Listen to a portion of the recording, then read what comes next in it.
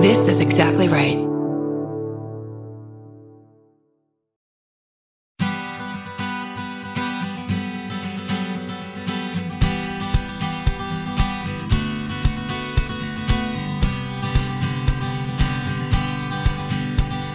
Welcome to the Parent Footprint Show with Dr. Dan. I'm Dr. Dan, your host, and you're listening to our weekly Parent Footprint podcast. Our goal at Parent Footprint is to make the world a better place, one parent and one child at a time. And we believe that the key to raising happy, healthy, and engaged kids is for parents to be happy, healthy, and engaged themselves. Each week, we talk to an educator, doctor, author, or other professional who will help us by empowering us with their knowledge and insight so we can be purposeful parents and help leave a healthy footprint on our children.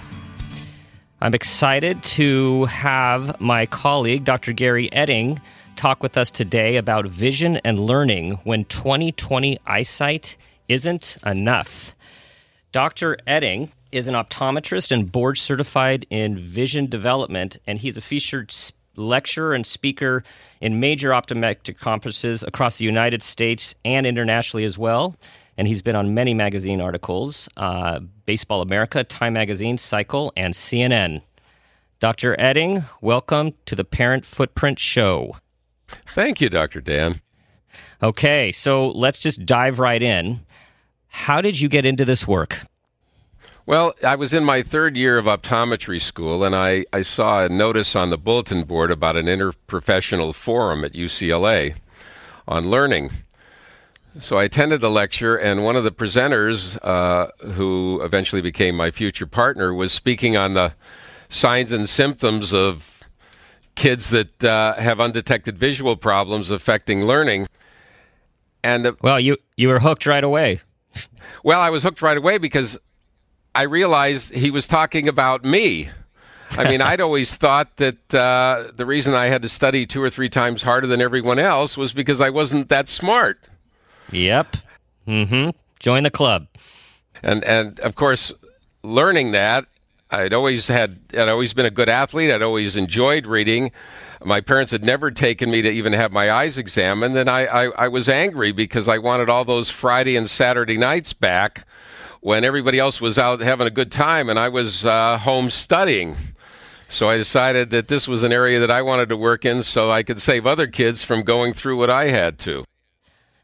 That must have hit you like a 2x4 when all the pieces came together there in that lecture. You bet.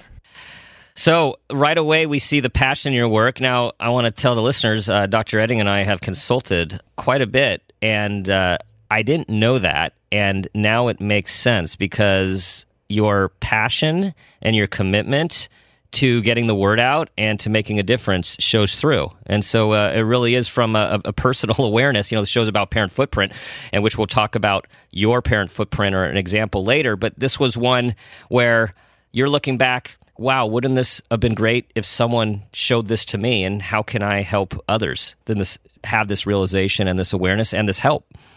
So what do? You set on this road to help kids learn. What ended up happening for you? Well, I have a dream job.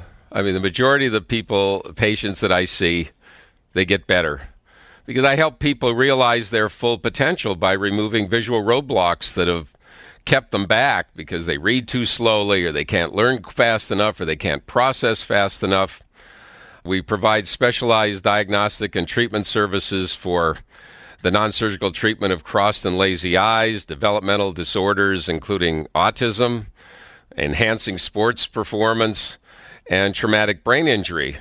But the area that I enjoy the most is working with children and adults who have visual problems interfering with reading, spelling, math, handwriting, eye-hand coordination, and visual processing problems. I mean, most people think that when you have a visual problem, you'll just outgrow it. But in fact, practicing bad habits over and over again just embeds those habits. And so we'll see adults that have chosen careers not because they wanted them, but rather because they were avoiding any kind of a job that might have involved too much reading or too much close work. Well, and we all compensate, right? So we try to stay away from things that are hard, even when we don't know why, and go towards things that we can do better. But a point that you're making is how many people out there are not maximizing their potential because of an undiagnosed or unrecognized weakness that could actually be treated. Absolutely true. So something that you have educated me about, and I think we need to make it common knowledge, and it relates to the title of our podcast today is when 20/20 eyesight isn't enough. Tell everyone the difference between sight and vision. Okay, well, I'd be happy to do that. Most of the time when people think, they use the terms vision and sight interchangeably. But sight, the ability to see a certain size letter at 20 feet, that's called visual acuity. Sadly, that is the only visual ability that's typically screened when a child's growing up. It usually takes place in the pediatrician's office, or later when they start in school, in the nurse's office. But that's just one visual ability. Vision is really the emergent of many, many visual abilities, depending on who you're talking to, 20 to 30 different visual abilities that really help us understand what we see. And the more successful you are, the better able you are to process what you see quickly, comfortably, accurately, and for extended periods of time. If you go around the world in any classroom where there are, whether it's a learning disabilities classroom or a classroom where kids are struggling, the vast majority of those kids, certainly 90% plus, have no difficulty with seeing clearly in the distance. So it's almost better that they didn't do a vision screening for eyesight at the distance, because it lulls parents into a false sense of security that everything is okay about, with their child. Right. Many adults don't realize that you can see clearly in the distance and not see clearly up close until they get into their late 30s, early 40s, when all of a sudden in a dark restaurant, they can't read the receipt on their check. Mm-hmm. Now, sadly, in this country, the richest country in the world, less than 35% of all children have had a comprehensive eye exam before they enter kindergarten. And in the states where we have statistics about the results, 15 to 20% of these kids have vision problems. And this is cutting across socioeconomic lines. So there are kids that are entering school where already it's not a level playing field. Well, and I've heard that it's a huge percentage of kids with learning issues are based in visual processing problems. Yeah, the estimate is somewhere between 40 to 60% of these kids that are suffering at the later ages have those particular problems. What most people don't realize... screen for them. Absolutely. Well, in school, we're always taught that the eye is like a camera. But if anything, the eye is certainly not like a camera. It's more like a very, very complex computer. And vision, basically, we know, is learned. That's not from me, but that's really from the pioneering work of Dr. Arnold Gazelle, the noted pediatrician from the Yale Child Institute, where he found in the 40s, where they studied thousands and thousands of kids, that there's a specific sequence of vision development that a child goes through before they are visually competent to begin to read. And what he found in the 40s was that readiness time comes in around 6.5 or 7. And yet in this country, we continue to lower the reading age and introducing reading into, kindergarten and sometimes earlier, before these children even have a chance to develop the competency they need to be able to learn to read. Now, because vision's learned, no two people learn it at the same rate or to the same degree. It certainly makes it more difficult then to diagnose or assess who has a actual reading issue when you're saying that the brain and our eyes they're not meant to go together to read at that level when we're introducing it in our schools. Absolutely. And for a parent, unlike learning to walk and talk, it's hard for a parent, unless they've had more than one child, and especially for the child themselves, to know whether they're doing it right. Now, some children may need 10 or 20 different opportunities to interact with the environment in order to really develop a particular ability. Others can do it in 5 or 6. But if you're a child that needs 15 or 20 opportunities to learn to do something, and you only get 5 or 6 chances, that visual ability, when you move into the next stage of development, is going to be arrested. So, if I'm a parent listening to this show, as many are, I'm wondering, well, how would I know if my child does have a visual issue, or what are things that I should be looking for? Well, even though my colleagues and myself are spending a lot of time trying to educate teachers and educational specialists on what to look for, there's really no substitute for a comprehensive developmental vision exam to see where your child is compared to their peers, how their skills compare to what we would expect for their cognitive ability, and for what they're being asked to do in the classroom. Now, the good news is and I don't know how many years it's been going on, but in over 10,000 optometric offices across the United States, there's a program that's called Infancy, where you provide free vision screenings for infants under the age of 1 year of age. So certainly all That's parents young. should take advantage of that opportunity. Now, it's curious that parents get into the rhythm of taking their children to the dentist probably, at the first 6 months of age. And yet, while I think it's wonderful and it's important, children don't learn with their teeth. Yeah, I mean, the word isn't out. The word isn't out that we should be looking at eyes early. You're right. Everyone say, go to the dentist, floss your teeth, get your teeth clean. It's estimated that 60 to 70% of what we learn comes to us through vision. And so what we advise, we'd like to see is we like to see patients, provided their infancy exam is fine. We like to see them again at 2.5 or 3 years old, not because we're expecting that they're going to need corrective eyewear, but rather to begin to empower their parents to provide the toys, games, and the environment to ensure that their vision develops properly. And then when we're able to see them yearly, we can, gauge how that progress is going. And oftentimes, a parents can avoid their child suffering in school just sometimes by maybe having them spend another year in preschool or another year in kindergarten until their visual abilities catch up to the visual demands that they're being asked to respond to in the classroom. So like most things, you're saying early intervention is key, but also I'm guessing with neuroplasticity, it's never too late as a parent to get your kid's eyes checked and see what's going on. No, because vision's learned, it can be developed, and it can be really developed at any age. People always ask me, well, because a lot of what we end up doing in our office, we're usually the last person that a parent will bring their child to who's struggling in school. They've gone to everybody else, and oftentimes they'll come in to us, and one of the first questions I'll ask the child is, do you ever see double when you read? And it's not uncommon for me to hear a child say that, yes. And I would say that happens at least 2-3 times a week. And the parent looks at them and says, well, why didn't you tell me? And the kid says, well, don't you see double also? So we're right. But because on the reports that I get from the other paraprofessionals, they'll say, well, the eyesight is perfect. It's 20/20.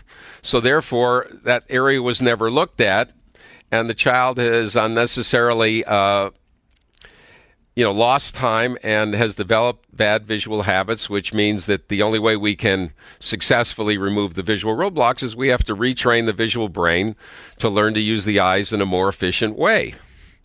Now, some of the signs that parents and teachers should look for that may tip them off that a child has a problem with an undetected vision problem are things such as having to use their finger to keep their place when they read, skipping and leaving out small words, skipping lines, having difficulty copying from the board to their paper, holding the book unusually close, getting into distorted postures or covering an eye when they're reading, slow reading speed, low comprehension, even though they've had extensive tutoring, complaints of headaches after they use their eyes for a while, or blurry vision. They usually struggle with spelling. They have difficulty sometimes transposing letters and numbers. They have difficulty with visual spatial tasks, and they have difficulty with visual motor tasks, even though they've had extensive occupational therapy. What people don't also know is that 20% of the visual information that comes into the eye does not even go back to what we call the visual part of the brain, but rather it goes into the trunk and to the rest of the body because vision is very intimately involved in balance and posture. So another tip-off that a child may have a undetected visual problem is that they're clumsy, or they have poor eye-hand coordination, can't catch a ball, can't direct it at where they want it to go. You know, as I'm listening to you, Dr. Etting, I'm thinking just about, you've mentioned symptoms of just about every single type of learning and processing issue that is out there. Like just about every single one potentially can be traced back to vision, whether it's Many visual of them motor. can. Yeah, right. But there's other disciplines that work on complementary skills as well. But by the age of 6.5 or 7, vision should be the dominant sense and vision directs the body. So, for example, if you can't move your eye in a smooth pattern when you're following a moving target, how are you going to be able to direct your hand to move the pencil on the page? And so a simple visual ability such as just what we call a visual pursuit, following a moving target, a child that hasn't developed competency in that simple ability will have difficulty with printing, with handwriting, spacing the words on the page, reproducing what they see, coloring inside the lines, throwing a ball in a straight line. Yeah, well, and a lot of times these kids are basically accused of being lazy and rushing through their work and not caring, when it actually can't come out the way they want it to come out because of one of these issues you're describing.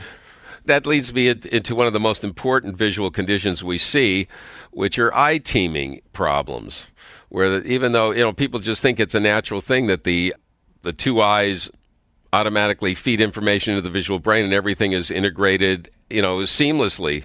Well, that is learned as well. And a lot of children have difficulty teaming their eyes together. And many of these eye teaming problems masquerade as attention and concentration problems. Exactly. It's kind of like trying to have two horses that are pulling your wagon that hate each other move the wagon in a straight line. And so, like you said, if a child has an eye teaming problem and their parents say, try harder, well, the harder they pull on those horses, the more the horses want to go their separate way. So after a while, they just don't want to try anymore.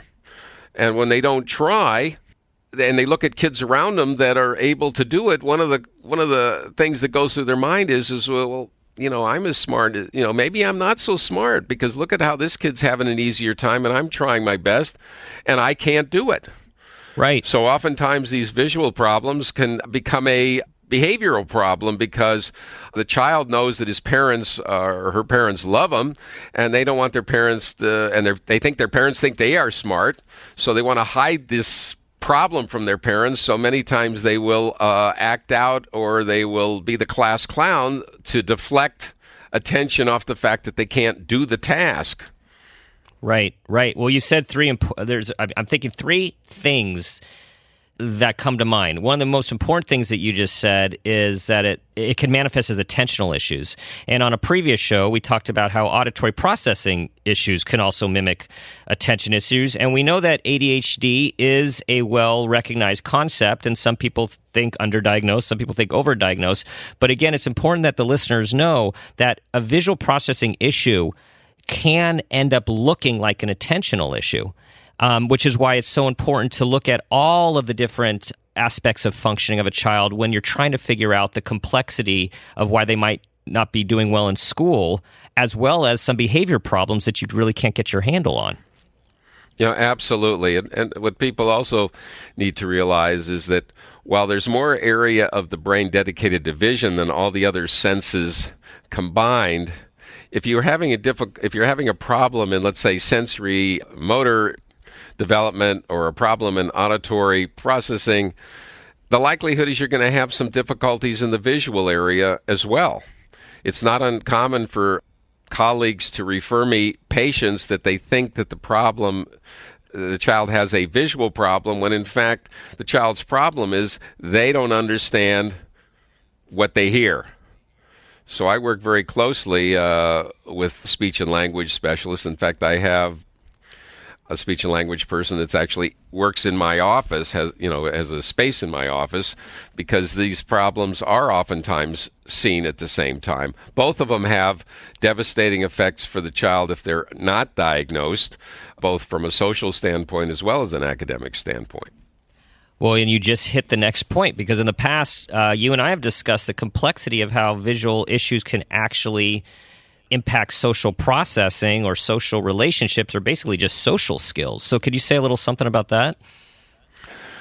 Well, we can talk about, there's a lot of issues involved, because one of the symptoms I didn't mention is poor eye contact. Now, we know that on the autistic spectrum, that's a very common characteristic, but there are other reasons why people have difficulty making eye contact, and sometimes they are visual. And so what happens is that if someone's not able to look at somebody, especially in their close visual space, without it being uncomfortable, and they're not looking at them, they're not going to be picking up a lot of the nonverbal clues that are giving them feedback about whether what they're saying or what they're doing is accepted by the person they're interfacing with. The other thing is that if you have to put conscious effort into trying to keep things clear and single, it's difficult for you to handle more than one sensory input at a time. So oftentimes kids that have undetected visual problems, the parents will tell me, well, we had his hearing checked and his hearing is fine, but he has difficulty following directions. And oftentimes the reason he's having difficulty following directions is that if he's making eye contact, he can't process the directions at the same time. They can really only do one thing at a time. Right. And, again, I want to recap here for the listeners. If you have a child who is frustrated in school, struggling in school, underperforming in school, and you've gone to another professionals, you've gotten some different kinds of testing, learning testing, you've gone to an audiologist, if things aren't adding up, this is the place to look. Again, because such a high number of these of people have undiagnosed visual processing issues, and our visual processing system impacts so many aspects of life: learning, attention, focus, task commitment, social skills, and then, as you pointed out, behavior. And so many kids get misdiagnosed with this label, which I do not like, oppositional defiant disorder, which basically just describes difficult behavior. It doesn't tell us what's going on behind the scenes, and that's what we really need to know to help a child. So in terms of that, Dr. Etting, when a visual processing issue is identified, what's done? Okay, well, usually the process in terms of testing will involve several hours of testing to get an idea of where to start from a vision development standpoint. The treatment program is called optometric vision therapy. I mean, that's the term we use, but it's really visual brain retraining, because we're really trying to teach the person how to use a more efficient pattern to do a particular task. It involves usually weekly visits for 50 minutes, and coupled with about 24 minutes of homework to reinforce these visual abilities so that they become automatic. Typical programs, depending on how early the child is seen and how deeply embedded the problems are, typically the programs are from 3 to 9 months in duration. And they're not something that needs to keep being revisited all the time. I mean, once these skills are learned and they're practiced, they become unconscious and they're a part of the individual. And I just want to make a statement here, is there's there's seemingly controversy in the literature about the research on vision therapy, and I'm just going to state here that based on lots of experience with clients and family members who have gone through vision therapy when it has been appropriately suggested, it really can help, and it really can make the difference in not only reading ability, but ability to pay attention, ability to focus, what is then translated into what we call motivation, because now someone has the stamina and can be successful. And so I just want to say it's definitely something to look into when your child is struggling. You've tried lots of stuff and nothing else is working. Vision therapy is retraining your brain, just like Dr. Etting said. And we're now going towards the end of our show here with our favorite moment. We call this the parent footprint moment, and this is where I ask our guest about a moment where they became aware of themselves or an interaction in a parenting situation, and that awareness had a positive impact on their child. Looking forward to this, Dr. Etting. Okay. Well, while I have several, one of the most memorable was when my oldest son, we had paid about 2 weeks before, made a down payment on his tuition to go to law school, and about a week before he was to go to law school, he called my wife and I into the room because he wanted to tell us something, and my wife was holding onto my arm, and he said, "Mom and Dad, I don't want to go to law school."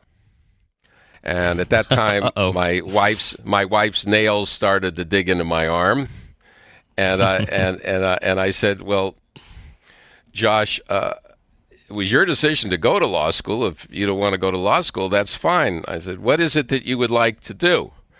He says, "Dad, I'm an idea man. I want to be a writer." And then my wife's nails dug in a little deeper. And I said, "Well, did you take any classes in writing when you were at college?" He said, "No." And so I said, "Well, what exactly are you going to write?" And he says, "I'm going to write movies." And I said, "Okay." I said, "Well, what I'm going to do for you is what my parents could never do for me." I said, I'm going to give you a kind of a golden parachute. I said, "I'd like you to pursue your dream." I said, "But I want you, after a year, if the dream is not there, I want you to do something so that you'll be able to support yourself one day." Mm-hmm. And my wife, by then my arm was starting to show signs of blood, because my wife was just, she wasn't saying anything. We were both sitting there. And the beauty of that moment is that he became exactly what he said he was going to become. Huh. That's what he went on to be. I mean, at the end of the year, he had not reached found his place. He went on his own, got an advanced degree in business, which he claims to this day he really didn't need. Mm-hmm. But then he ended up doing exactly what he wanted to do, that he has a passion for. And, so when we look back on it, both my wife and I mean, it would have been so easy for us to have not received that news. And we were so grateful that he was comfortable enough to be able to talk to us and share this, because we would have never forgiven ourselves if he would have gone into a field that he wouldn't have been successful in. You took the road less traveled, and you allowed him the space to pursue the less structured path, and you gave him that opportunity. I'm sure, and his life has gone in a different direction because of that. That's wonderful. Yep. And from a parent footprint perspective, guess what your grandchild will receive when that person comes to him and says, "You know what? I think I want to do this." Yep. I have a feeling he will. He'll think back on that moment.